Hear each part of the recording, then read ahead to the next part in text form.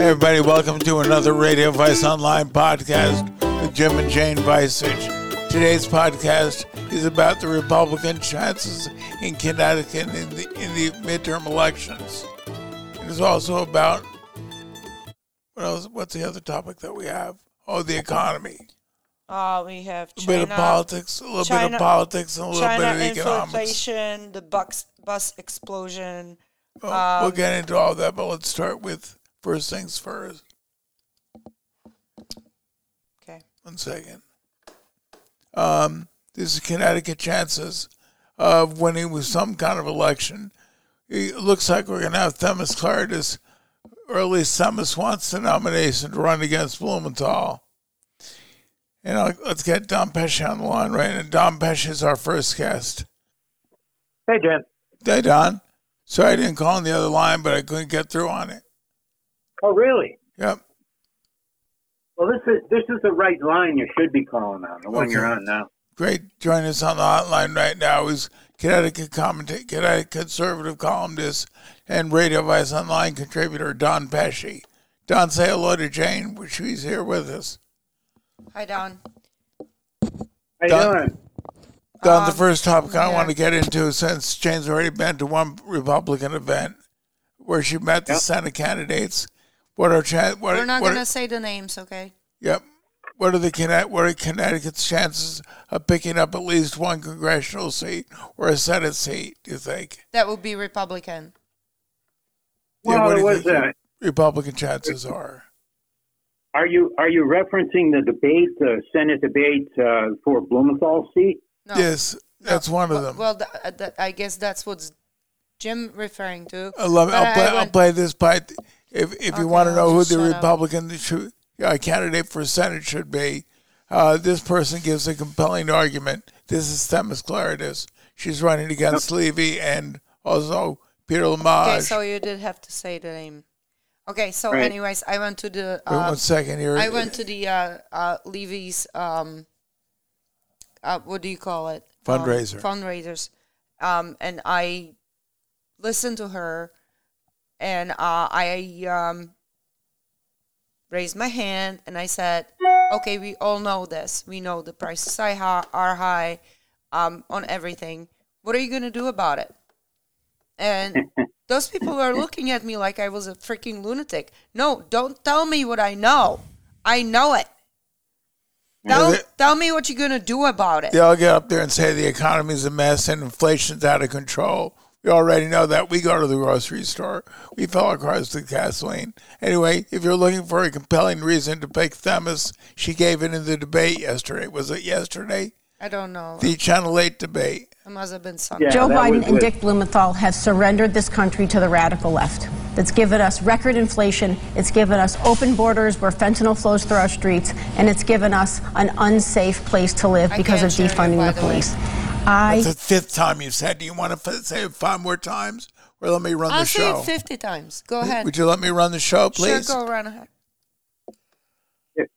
Joe Biden and Dick Blumenthal have surrendered this country to the radical left. That's given us record inflation. It's given us open borders where fentanyl flows through our streets. And it's given us an unsafe place to live because of defunding the police. We need change, and we need desperate change. I am a loudmouth Greek girl, and I am the best candidate here to beat Dick Blumenthal and take on the fight for the radical left. I have won 11 elections. I am a proven winner. I am a proven fighter for lower taxes, for real spending cuts. Now, everything aside, that's the most compelling reason to pick Themis Claridis is she's experienced. What is the most compelling? She runs. She's so did she? Give she you wins when she runs. Did she give you an explanation of what she's gonna do? I want to know the answer. Nobody's giving me the answer. Okay, but if they're all the same, then at least Themis has experience. Themis has better chance and wins. Okay, Don, what do you think? Come on. You jump in, Don. We have you on here for your opinion. Well, I think she hit all the hot buttons there in that particular clip that you ran off there. I don't think you can expect in a three-way debate that's where the time is foreshortened, I don't think you can expect to hear from any of these candidates what they plan to do about inflation. Really, what you have to do is stop spending money. So you have to stop spending money, and you have to open up oil supplies so that you drive down at least energy costs. There's lots and lots of things you can do. So I think Clemens is, I think she's used to politics. The other two candidates for Blumenthal's seat aren't really used to being in what Teddy Roosevelt called the ring, the fighter's ring. Yep. And I think she is. And what she says about herself, that she's a fighter and a Greek and doesn't take no for an answer, is all true. She's been that way for a long time. She was that way in the state legislature, and people don't change their characters when they move from position to position. So I think she'd be, a pretty good U.S. senator. Well, she really ticked me off at one of the what do you call those again? Fundraisers. I asked her about the New Yorkers moving into Connecticut and buying properties and screwing up our local governments, our markets. Yeah. And she said she had very unpleasant response, but I think she has better chance. And if we are running 3 candidates, Jim said it before. He asked people, if you're splitting the party, you're not going to succeed. Well, here's what the lay of the land is right now. I think Themis has enough money to put up a pretty good campaign against Blumenthal. I know positively that Levy has enough money to do a pretty good job. Peter, I'm really not quite so sure. He has in the past. He has raised quite a bit of money. I think he raised about $400,000 during one of his last campaigns. So money-wise, I think Clemens. I think in this order: Levy, Clemens, and then Themis. And yeah. So that's money. As far as messaging goes, I think Clemens is a little weak on abortion. She always has tended to drift to the pro-choice side in the matter of abortion. I don't see her abandoning that position anytime soon. She's strong on gun rights. She has been endorsed by various police departments, which is very good. So that's all to the good for her. So I would say she has a pretty good chance of winning the primary. The only open question is if she wins, what are the other 2 candidates then going to do? Levy has, she has enough money to. Yeah, but that would kill any established or Republican candidate. Or the nominee would kill the nominee. They'd have no chance against Blumenthal. Not that anybody has a chance against him right now. We have to stand behind one candidate. That's what we have to do. Oh, yeah. No. I know. I'm just sketching what the possibilities are if Themis does win, the primary vote. She still can be challenged by anyone who has enough money to challenge her. Who can then run on an independent ticket. I'm not saying that's going to happen. I don't know that it will. I have no indication that will happen. Yeah, but Don, I'm telling you, if you're talking to these... Is that live? Oh, it's not. I told you it's not. Anyways, if you're talking to these candidates and they don't have answers for you, and all of a sudden everybody goes silent because you said something, people are shocked. People are shocked, realizing that they don't have answers. So I don't care how much money you have. Themis is our best. As much as she ticked me off, she's our best option, I would say, in Connecticut. Well, let me Yes, sir. talk just for a second about Blumenthal, because he's go ahead. He's a Democratic candidate. So Blumenthal has his strong and his weak points. One of his strong points is that over the years, he's been able to curry favor with pretty much all the news sources in the state of Connecticut, because he's done business with them for the past, say, 24 years. Don, I have to interrupt you for 1 second, Don. I have to send out a plea to our audience. Does our audience see us live right now? You have to call one of the other phone line to tell us, because we don't have a chat feed here. The line is 888-2101, 860-888. Just one call saying you can see us live, 860-888-2101, 860-888-2101. Go ahead, Don. We just have no confirmation right now that we're alive. My kids were taking use of my equipment, so I don't know what the hell they did. Go ahead, Don. Right, so sorry. Just to continue with yes, Blumenthal, that's point in his favor. You know, he has managed to nuzzle up affectionately to the state's most of the state's reporters and political commentators. That's on his favor. He's very weak on abortion because he has said no on bills that would prohibit late-term abortion. So he's weak. He's very weak there. I've called him the senator from Planned Parenthood, and that's what he is. He gets a lot of his money from Planned Parenthood, and he's hewed to their line on abortion consistently throughout his entire career. So he's weak. He's a little weak there.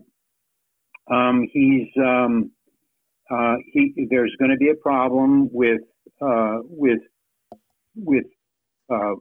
Biden. Okay, if the Republicans seriously start attacking Biden, I can't imagine what Blumenthal could say to defend it, because he's opened the borders when President Trump had closed them. He spent a lot of money, which stokes the fires of inflation. People are now saying we're already in a recession. He hasn't said anything about Biden's clumsy withdrawal from Afghanistan, where he left Americans in the country and basically turned over the country to the Taliban organization, which the United States considers to be, a terrorist organization. So all that stuff is pretty bad. And Blumenthal has all along voted pretty much in favor of anything that Biden wants. So the best thing that a Republican a single Republican who's running against Blumenthal can do is to confront him with the Biden specter.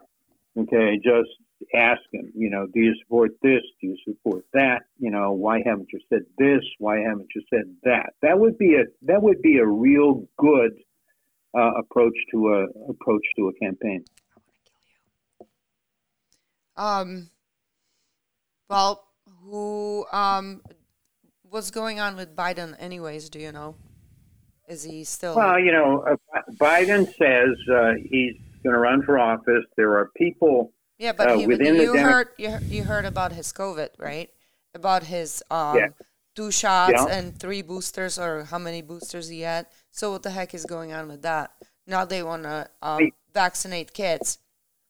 He's actually taking a medicine. I think he's the one that President Trump recommended. That's right. They renamed it. They put all those 3 together probably renamed it, and now it's going to be on Biden's list of accomplishments, right? Jane, when you're in political trouble, the best thing you can do is to rename something. You know, they're already renaming or redefining actually a recession. Well, there you go. Bring it up. Yeah. So so you have to mention all these things, and you have to be a little severe. You have to be a little combative. Now, here's the problem with Blumenthal. When Blumenthal gets into political trouble, he heads for the flower pots, he heads for the bushes, and he doesn't come out. So, it's up to him to decide how many debates he'll have with, let's say, Themis Claridis. Okay, 1, 2, 3, how many? That's entirely up to him. So he can hide, he can run and hide.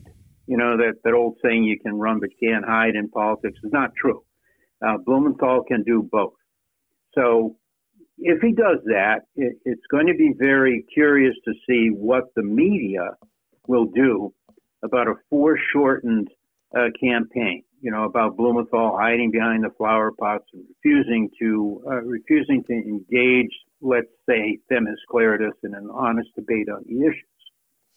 Because that's what the media in Connecticut, that's what they want. They're all in favor of debates and transparency and saying what you mean and all the rest of that stuff.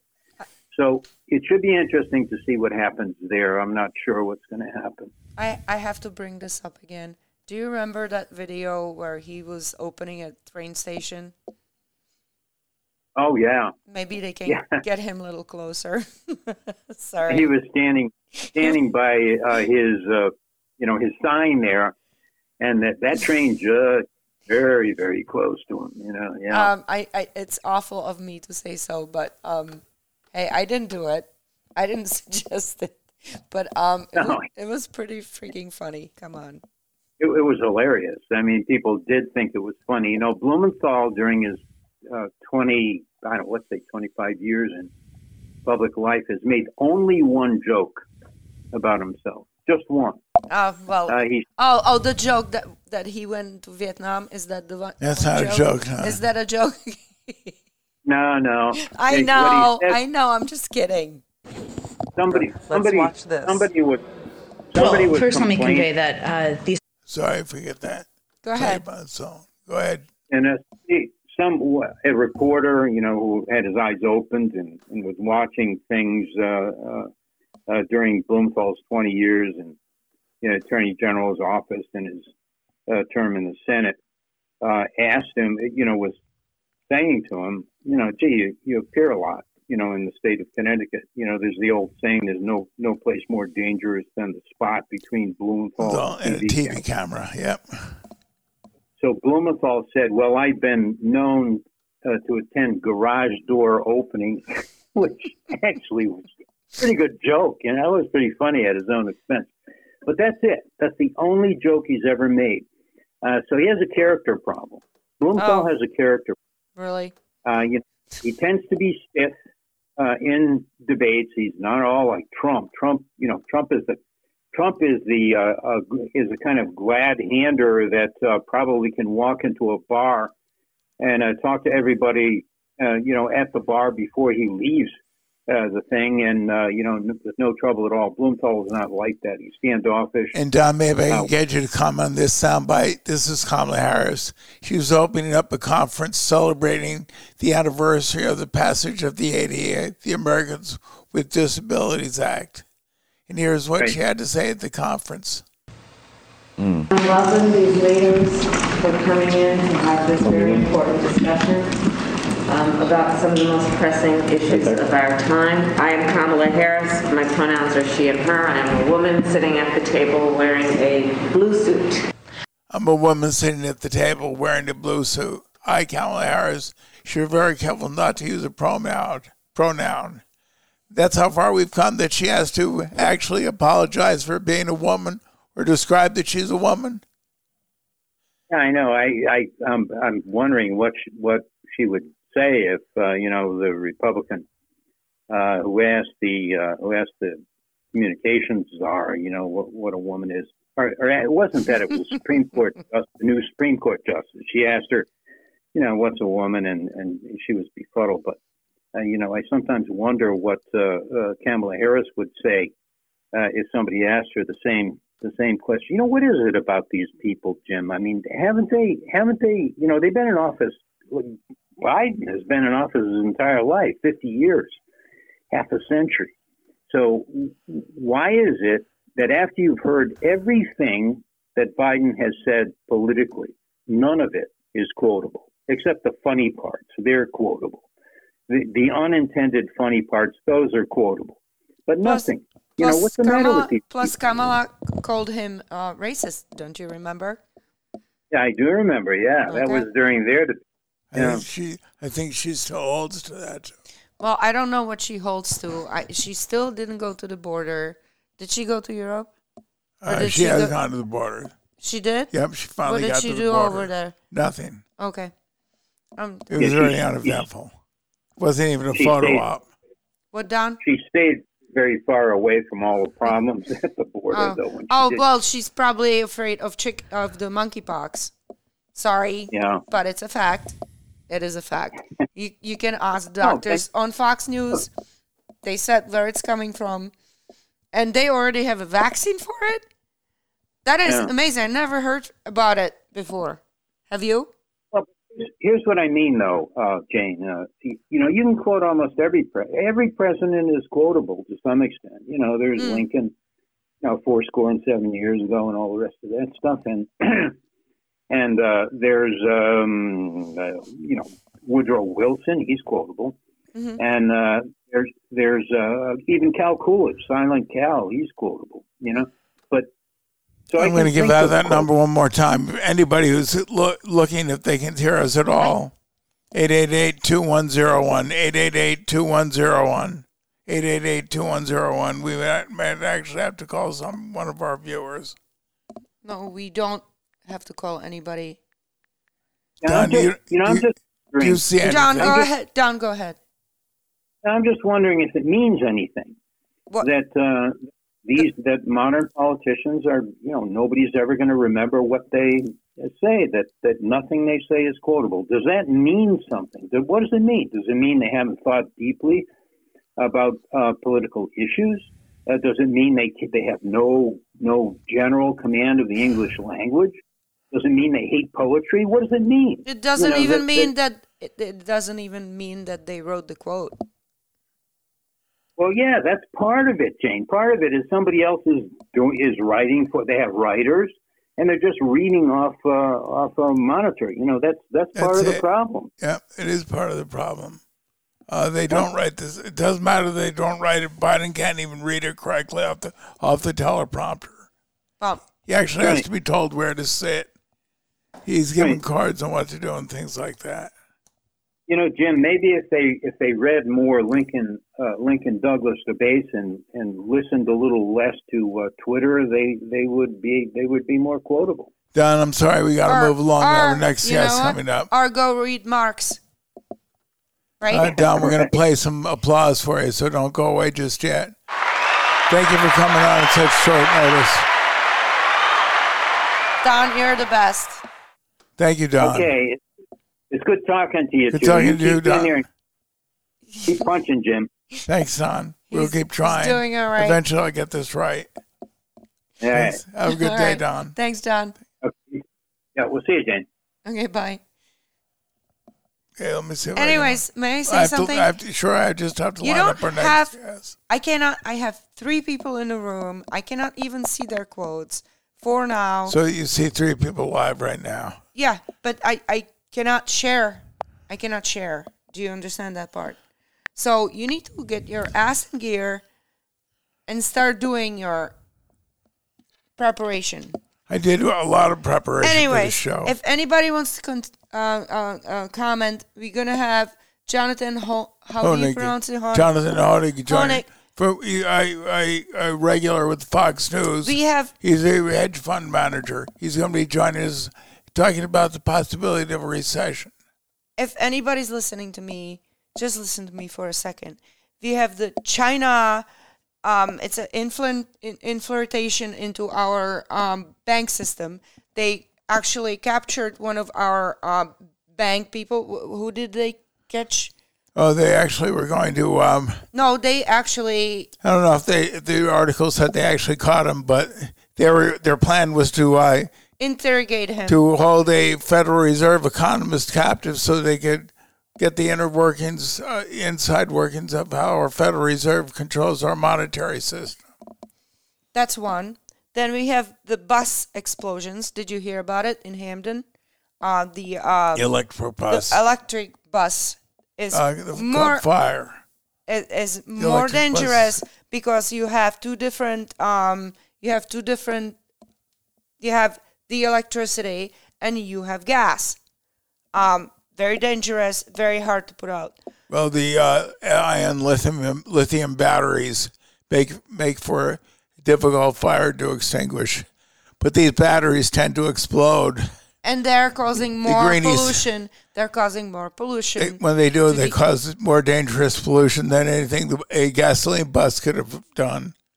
So once imagine again, if kids were on a bus. It was a school bus. No, it was not a school bus. Okay, I've got to go right to Jonathan. Sorry. Then go. It was not a school bus. I'm just going to keep talking until you get him. But it was not a school bus, and it was in a parking lot. But imagine if people were on the bus. Much worse if it was kids.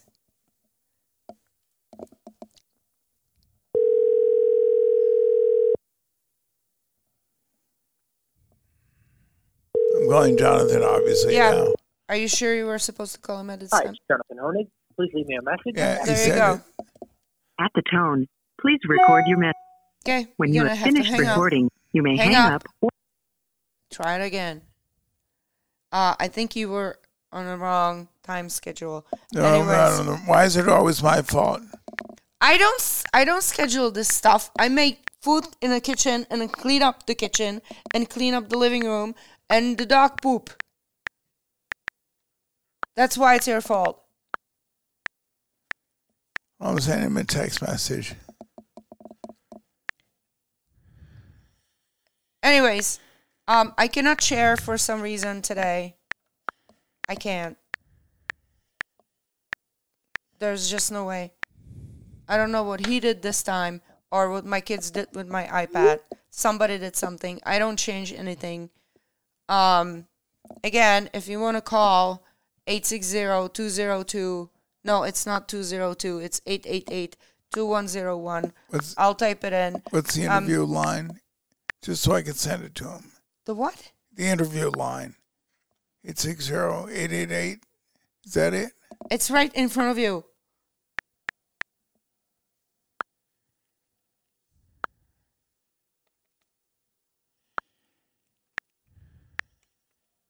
It's definitely not 2101. Anyways, if anybody wants to save me, help me out, save him.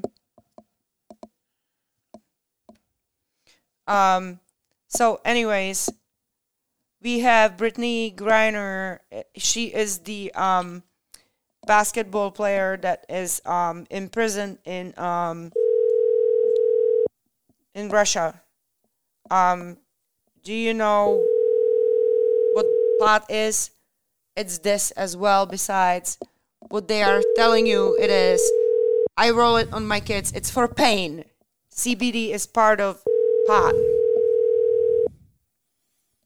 Hi, it's Jonathan Hoenig. Please leave me a message after you're not at the tone. Please record your message.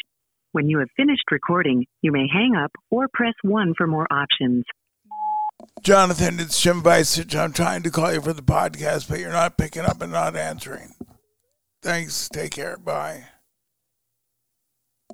Okay, so now you carry on. Okay, I'll carry on. Here's Joe Biden on the possibility of a recession. Here's what he had to say. I don't think we're going to, God willing, I don't think we're going to see a recession. God willing, I don't think we're going to see a recession. God willing. To which Dagan McDowell said this from the 5. Dagan came back with this. The American people know the hardship they're facing, and it would best be expressed through some hand gestures that I'm not allowed to make on national TV. But when Joe Biden says, God willing, that's really all the White House is left with. They're just going to sit around and maybe pray that we don't wind up in a recession, because their economic policies from day one, which they laid out on the campaign trail, are literally dumpster hot dish, garbage goulash. They are a failure in deed and even word, that this is all that they can try and serve up to the American people is no. Here's a real recession, even though the economy contracted in the first quarter. She's right about that. It contracted in the first quarter, and if it contracts in the second quarter, you have the exact definition of a recession. It looks like that's what we're going to get. Here's Jared Bernstein. He's the president's chief economic advisor. Here's what Jared Bernstein had to say about the possibility of 2 consecutive quarters indicating a recession. The idea that 2 quarters of negative GDP growth is a technical definition of a recession is wrong. And I think one of the things we tried to point out in that blog is that the folks who actually make that call, the Business Cycle Dating Committee, they look at a set of variables, some of which, as Steve underscored, remain quite strong. Now, when you talk about... So Jared Bernstein said it's wrong when you say the technical definition of a recession is 2 consecutive quarters of negative GDP. Well, that's what I learned when I studied economics. Would you trust Jared Bernstein? Let me tell you something about Jared Bernstein. He's not an economist, even though he's Joe Biden's chief economist. In fact, does Jared Bernstein have a bachelor's degree in economics? No. Does he have a master's? No. What's his degree in? His degree is in music, believe it or not. And his PhD, he has a PhD, though. His PhD is in social work. Did he go to the same class as the bartender? What bartender? You know exactly who I'm talking about. I don't know who you're talking about. One of the quads. Oh, no. You mean Ocasio-Cortez, Sandy Cortez. No, he didn't go to that school, but he didn't even get an undergraduate degree in economics. Did she? Yeah, she did, but he didn't. So he has your chief economic advisor to the president. His degree is in music and in social work, not in economics at all. So that's the guy who says that the definition that they're bandying about right now is wrong. And you're going to trust him? The idea that 2 quarters of negative GDP growth is a technical definition of a recession is wrong. And I think one of the things... So if you don't like the direction of the economy, don't do something about it. Just change the definition. That's like when Justice... Okay, what's the definition?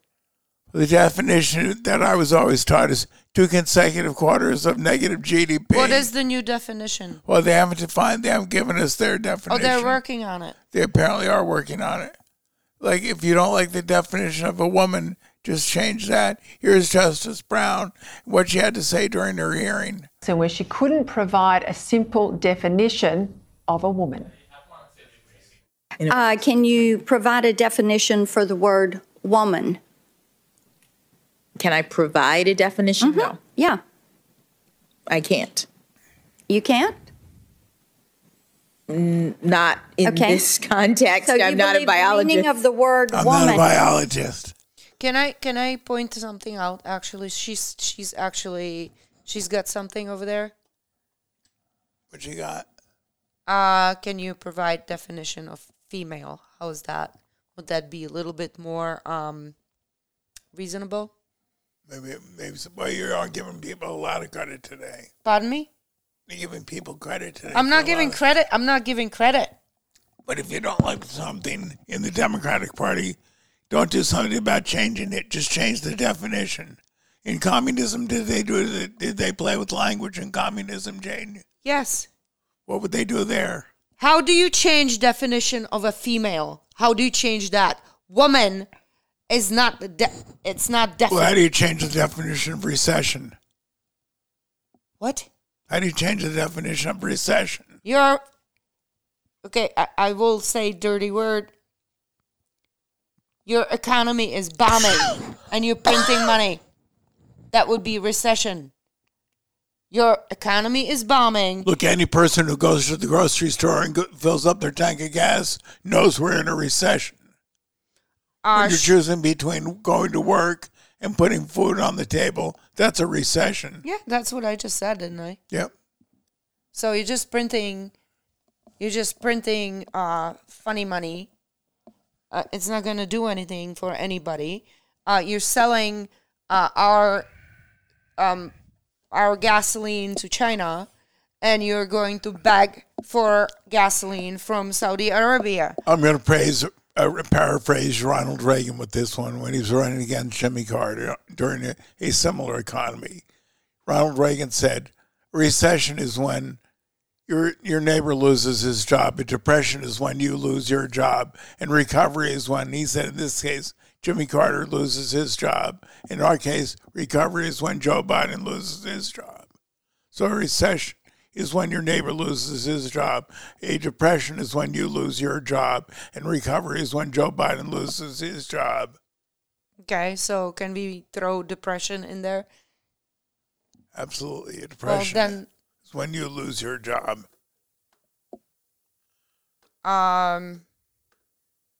Well, hopefully you were smart enough to save money or this generation doesn't save food money. Or something. Okay. This generation goes paycheck to paycheck. We've been going like that for a while, I would say. So Jared Bernstein redefines recession, and he's not an economist. He doesn't even have an undergraduate degree in economics or a master's degree or a PhD. He has nothing. And what does it matter? I made more money without going to the same school that the girl that was doing the same job that I was doing. I made more money than she did. So you tell me about the money. Tell me that part.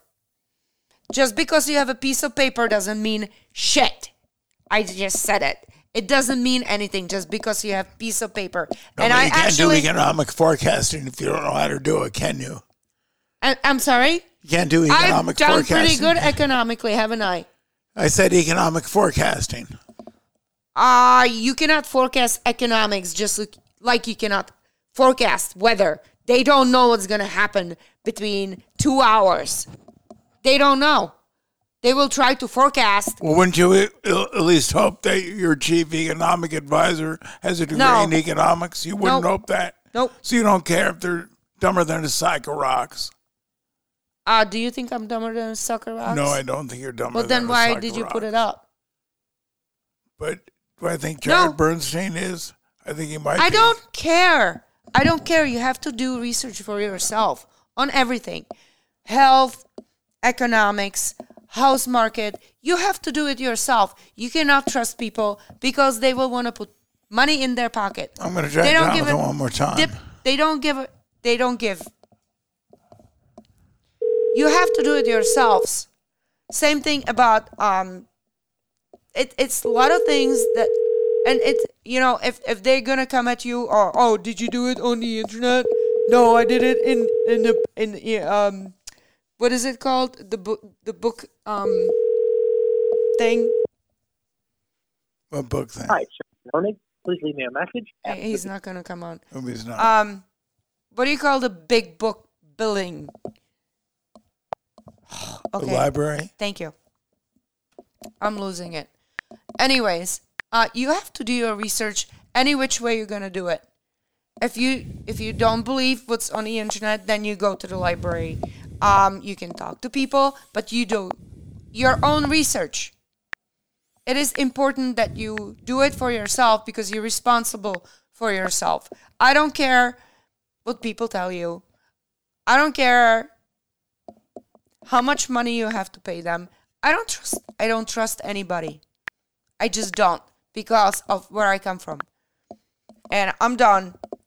Because nobody's talking to us. Is there anybody There's out only there? 4 people. I cannot share. I don't know why. I told you multiple times. Yes, I can tell you one more time. It's not shareable.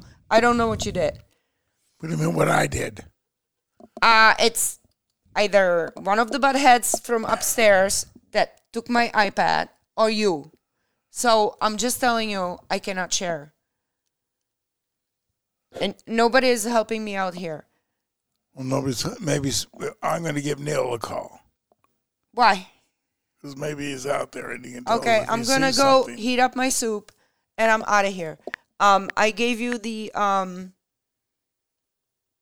Oh, by the way, the Hong Kong with the China. What do you guys think about that? That has been going on for a while, and we had actually small delegation from Czech going into Hong Kong, acknowledging them as a country, and the Chinese were really ticked off about that. And Czech is not a big country, but they were acknowledged at least by one country. I don't know if anybody else went in there. Excuse me. Let's see if Sam is watching. You know what, Jim? I'm done.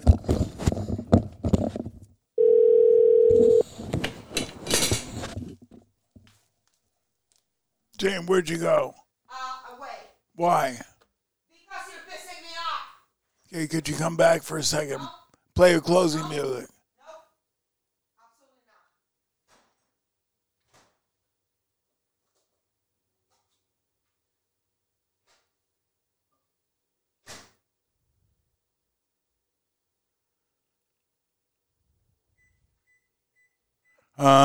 I'm just looking for the closing music. If somebody out there is listening, they can hear us. Give me a call, 860-888-2101, 888-2101, 860-888-2101, 860-996-860-888-2101, 860-996-0308.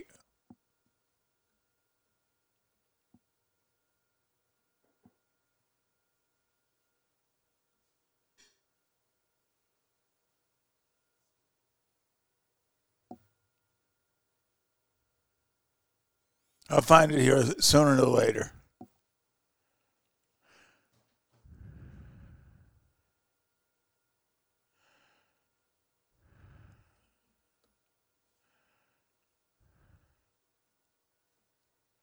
Give me a break, Jane. Come back for a second.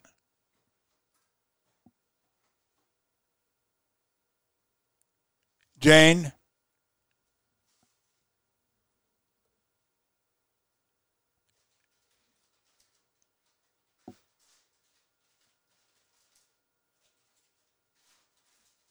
Jane, come on, give me a break. Come on back.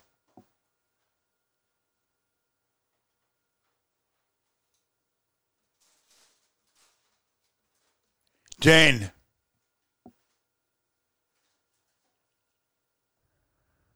Yeah, I don't even get a cry here.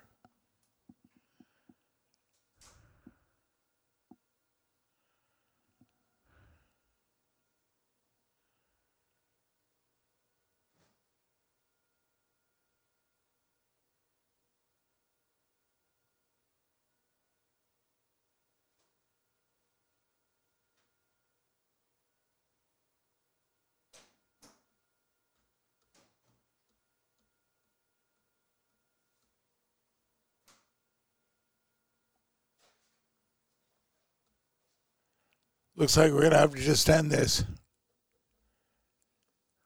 I won't back down. I'll always stand for a smaller, leaner, less intrusive government. Thank you for joining me, everybody. Have a good day. We'll see you next Wednesday.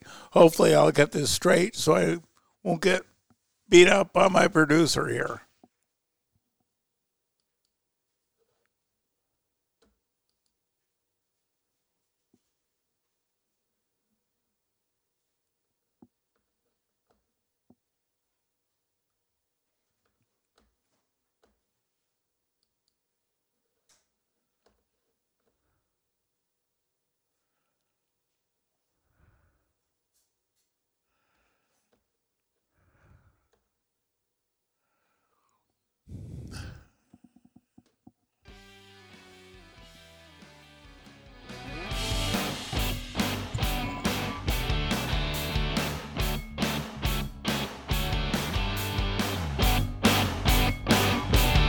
Everybody, see you next Wednesday.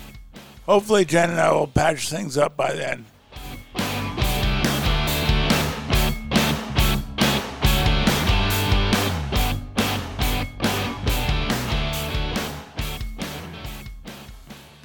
4 o'clock. Well, do not forget to call one of our lines when we're not on the air and leave your thoughts. We'll play it on the next podcast. Just leave a message in the voicemail box and we'll play it. Try and keep it clean the best you can. And also, don't forget to subscribe to one of our podcasts. That's how we monetize. Right at the top of the Radio Vice Online page, pick the platform that you like the most, whether it's Google Play or Apple or Spotify or Podbean. We're on all the major platforms. My guest right now is Jonathan Hoenig, a frequent guest on Fox News with Neil Cavuto. Jonathan, what's the show you appear on the most? I'm usually on with Stuart Varney on Friday morning, Jim, and I'm also on, as you said, with Neil Cavuto Monday during the day very frequently. So you can catch me with Kennedy and very frequently on the weekends on Fox News Channel as well. So, the economy, especially these days, there's you could start talking and never stop given all that's going on. Well, that's a fact. And what do you think? What are the odds we head into a recession? I think it's irrelevant, Jim. I mean, this whole notion of it, the strict definition is relatively arbitrary. Talk to everyday Americans, even so-called wealthy, the well-to-do. Everyone is feeling it. 60% of Americans think we're already in a recession. 80% are cutting back on their purchases. More than half are trading down in terms of, the merchandise they buy. They're going from, good beer to cheap beer or whatever it is. So everyday Americans, and it's not because they're crazy or it's all in their heads. We have Fed official after government official keeps saying, no, the economy's strong. So, you've got Jamie Dimon, Elon Musk, saying that they're worried, they're concerned, every big company raising cash, and everyday Americans now getting more and more into debt. It's like the old saying, don't pee on my head and tell me it's raining. I mean, people are feeling the pressure, and whether it's a recession or not. Let me play a soundbite for you from Joe Biden, get you to comment on it. Here's Joe Biden speaking to the press at the Oval Office. I think we're going to, I'm sorry. Let me see if I can play that again. I think we're going to, God willing, I don't think we're going to see a recession. God willing? You don't think we're going to see a recession? His comment is God willing, Jonathan? That's the best he can offer us? Funny, there was an old famous trader, Jim, who people would used to say, oh, I'm praying to God that my trade comes back. And he would say, kid, God doesn't trade bonds. And God has nothing to do with recession. Recession, inflation, this is caused by government. It's caused by government intervention in the economy. That's what the inflation was caused by, and it's only government that can fix it. God's not going to have anything to do with it. I mean, if Biden really wanted to do something, he could talk about even doing some of what Carter did. Carter, late in his term, cut some taxes. He deregulated big parts of the economy, and there was talk of cutting back government spending. So Biden's doing none of that. He's, I guess, praying to God, and with all respect to God, that's not going to do much. It isn't going to do much. It certainly isn't going to prevent a recession. And if that's the White House's only hope, we're in trouble. But let me get you to comment on this, too. This is Jared Bernstein, who has no degree in economics, so he's not an economist. But he's, sorry, do you have to go?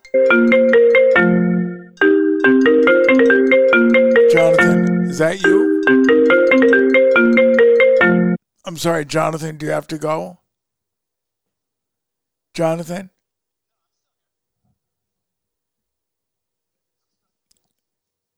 I'm sorry, do you have to go? No, I'm still here. Okay, great. Looks like I thought I lost you for a second. No, I mean, Biden is doing everything to prolong a downturn.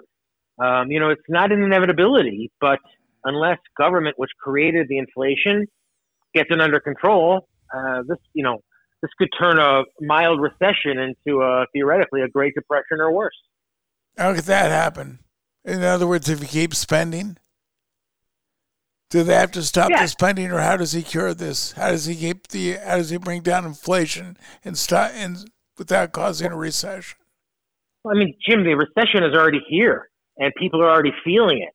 How do you fix inflation is by stopping the cost of it. Inflation is not greedy CEOs or a rise in oil prices. It's a result of prolific expansion of the money supply. And, there's some stats which were bandied about for, better part of a year about a third or whatnot of all the money created in circulation that was created in the last year, 2-3 years in the pandemic. There's no such thing as a free lunch. We know this from basic economics. Every high school kid knows this in economics. And what we're seeing now is that inflation and that impending recession, whether government wants to admit it or not. What Biden could do is first and foremost cut back dramatically on government spending. That would, and with the assistance of Congress, obviously, that would help bring down inflation in the near term. And deregulating would really help bring down prices and increase efficiency in the long term. I mean, Jim, the fact we travel now, I know travel is a bummer in many ways, but air travel is cheap now compared to what it was in the 70s, because once they deregulated airfare, stock commissions, trucking, all the prices in those industries came down. So there's a lot Biden could do. I mean, sell the post office, deregulate public education. There's a lot he could do to really jumpstart the economy, but that's not his philosophy, and it's not what he'll do. So, Jonathan, you think this has the possibility of becoming a very bad recession, possibly a depression?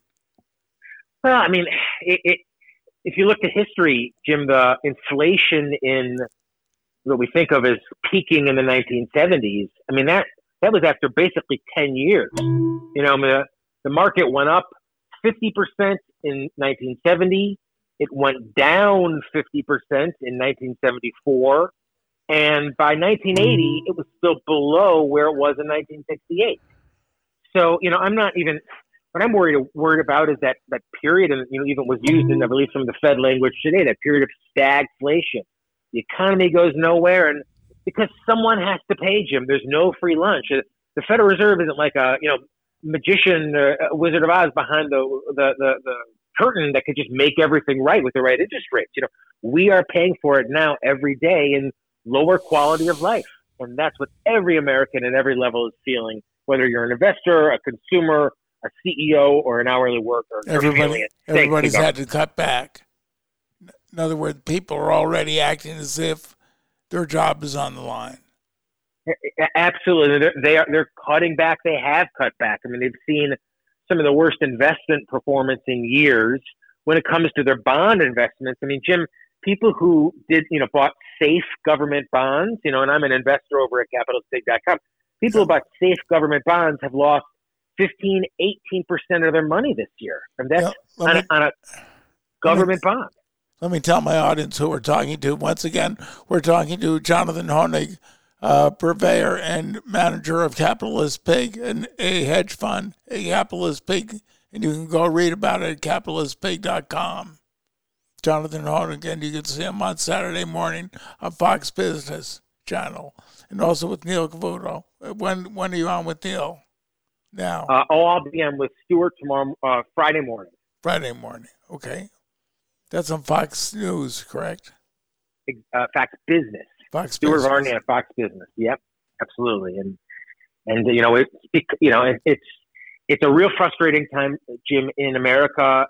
It's reflected in the economy in particular. It's reflected in some of the lowest optimism and the highest pessimism numbers about the economy. Some of the highest cash holdings. People are hoarding cash like really we haven't seen in decades. So people, I think, are rightfully frightened. When they see the breakdown of the supply chain, when they see a meal that used to cost $9.99 is now $14.99, and they've got 4 or 5 or 6 kids to feed, and their 4% increase at work in terms of their pay isn't keeping up with the 8 or 9% increase in the cost of inflation. When you have to decide whether you're going to go to work or put food on your table. In other words, put gas in my card to go to work or put food on the table. And people are making that decision right now. And what's frustrating, Jim, is the response from government is more money printing, more special favors. You have to give a little gas tax to this one, and hurt the oil companies over here and take some of their money and put it over there. There's even talk of price controls. I mean, if that's the direction we go in, Jim, I mean, it's up to government. It's not inevitable. I mean, government doesn't run the economy, but it can sure as hell retard it. It can sure as hell curtail it. Well, big government always figures that more government is the answer to everything. Yeah, well, and what government is really good at being a policeman. I mean, that's government. I believe I'm kind of paraphrasing Abraham Lincoln. Government is force. That's what it is. And that's important in society, but it's important that it be regulated to the areas where people need protection, like having their things stolen and having their lives threatened. Only the private free market can succeed, and only government can inflate the currency. I think that's what's so frustrating, Jim. People have been saving for years. Finally, they've got, $500,000. Maybe they have $750,000, and they're realizing, thanks to inflation, that ain't shit anymore. Excuse my French. Absolutely. So now they're figuring out once more that if the government takes money from my pocket and gives it to them, that doesn't make the economy any bigger or any better. No, and in fact, it just increases all that expense and decreases all that productivity. I mean, and over and over again, and Jim, even you think about something as benign as the minimum wage, which, what kind of a SOB would be against raising the minimum wage? Because, you want to look like a good guy as a politician, you want to look very benevolent, but, they don't understand, economics is all about the second and third level effects. So they see the employee getting paid more, but they don't see all the individuals not being hired as a result. Or they, increase spending with the Paycheck Protection Program, and they don't see all the layoffs. Here we are a year and a half later, occurring in high technology, big technology, high growth areas. So it's all about what's unseen in economics, and government always inevitably is a destructive force when it involves itself in these affairs. Well, Jonathan, thank you for joining me. My guest has been Jonathan Hoenig of CapitalistPig.com. Jonathan. Well, Jim, I'm always happy to. And, you are such among a few rare, consistent voices for liberty, for capitalism. So I'm so happy to be able to talk with you and hope you're able to do it again. I hope so, too. Do I need to call a different number, or is this number okay? This number is the best, and I'll be much more alert this time. I'm so sorry. It was last minute, but we'll do it again. Yeah, if it was I won't make it last minute next time. Thanks, Jonathan. Good. We'll put it in the book. Absolutely. Anytime. Thank you, Jim. Thank you. Take care. Bye. Bye.